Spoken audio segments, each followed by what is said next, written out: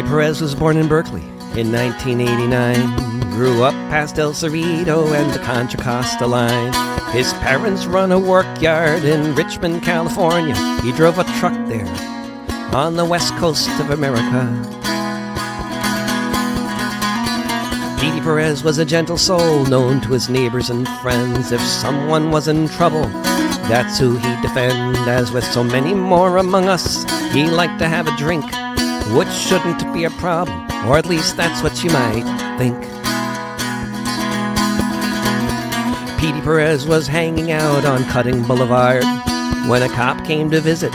He had been drinking hard, but Petey gave his address, said where he was bound, when the cop began to beat him and threw him to the ground. Petey Perez may not have done all that he was told as the cop attacked him and put him in a pain hold, fists pounding on his head. He tried to get away, he wasn't lunging for the gun, all the witnesses say.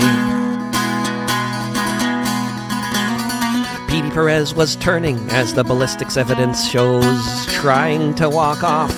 Everybody knows, except for the cop who pulled out his gun, who figured death was the penalty for a guy who tried to run.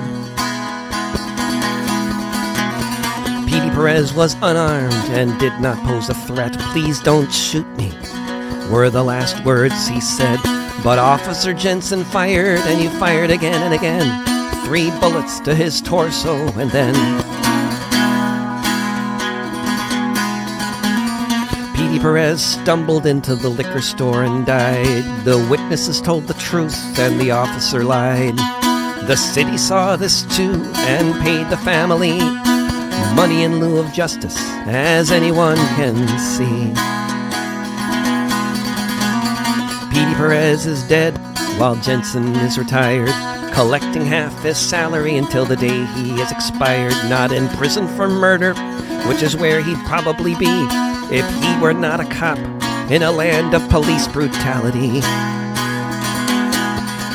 Petey Perez was born in Berkeley in 1989.